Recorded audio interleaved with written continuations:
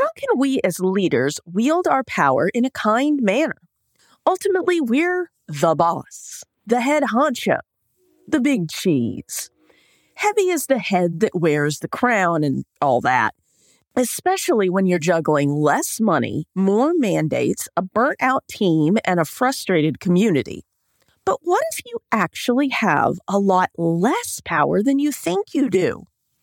Believe it or not, that realization can actually be pretty empowering in itself. Welcome to the Kind Leadership Challenge, where I present short, actionable challenges that empower educational leaders like you to build a better world without burning out.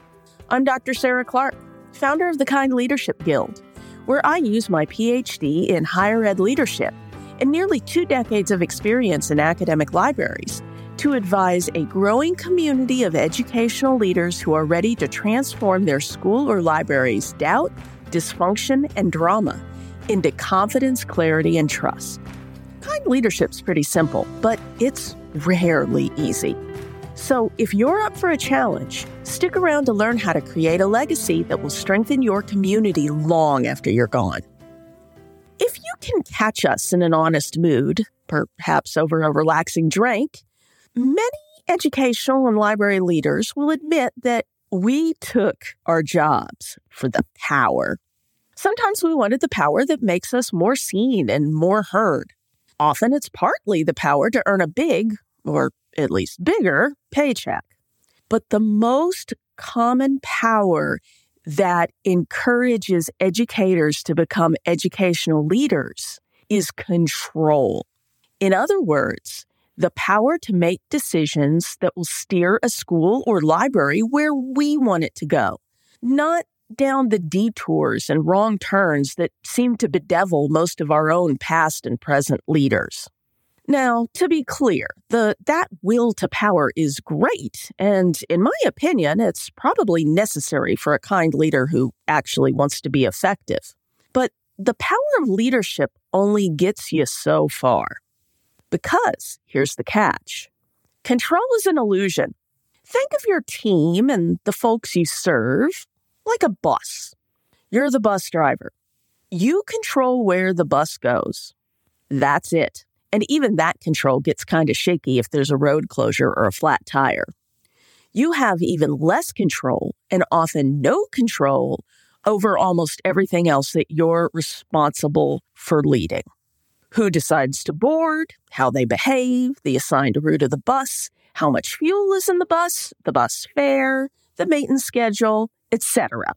You may have varying levels of influence over those things, but you do not have total control over almost any of them.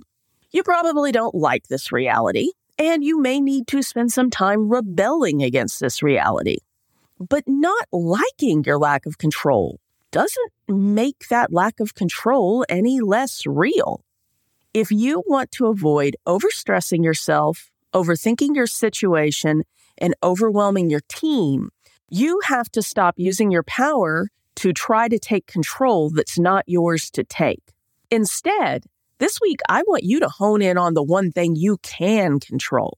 It's the same thing that hypothetical bus driver can control, or anyone else on the planet can control for that matter.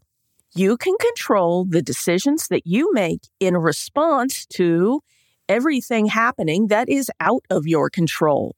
And the good news is that you certainly already do this a lot more than you may give yourself credit for. After all, you decided to listen to this podcast today.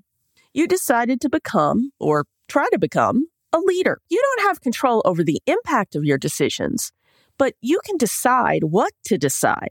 And to a large extent, you can control how you go about implementing those decisions.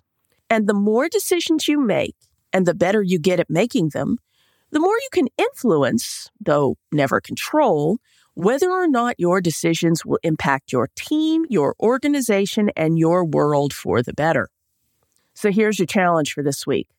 Identify a situation right now that you're really struggling with, and then ask yourself, in what ways am I trying to control this?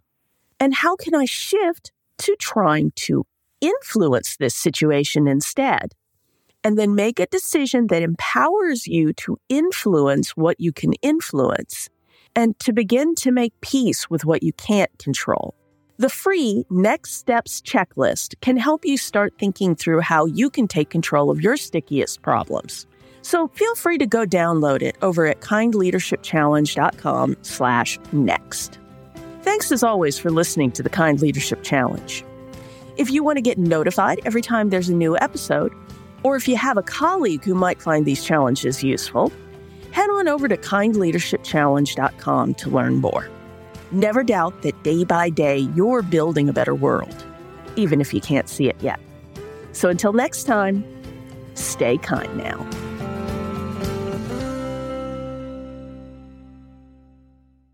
Oh, one last thing. If you're ready to take on this week's challenge but not sure how to start, head over to kindleadershipchallenge.com/next to download the Next Steps checklist.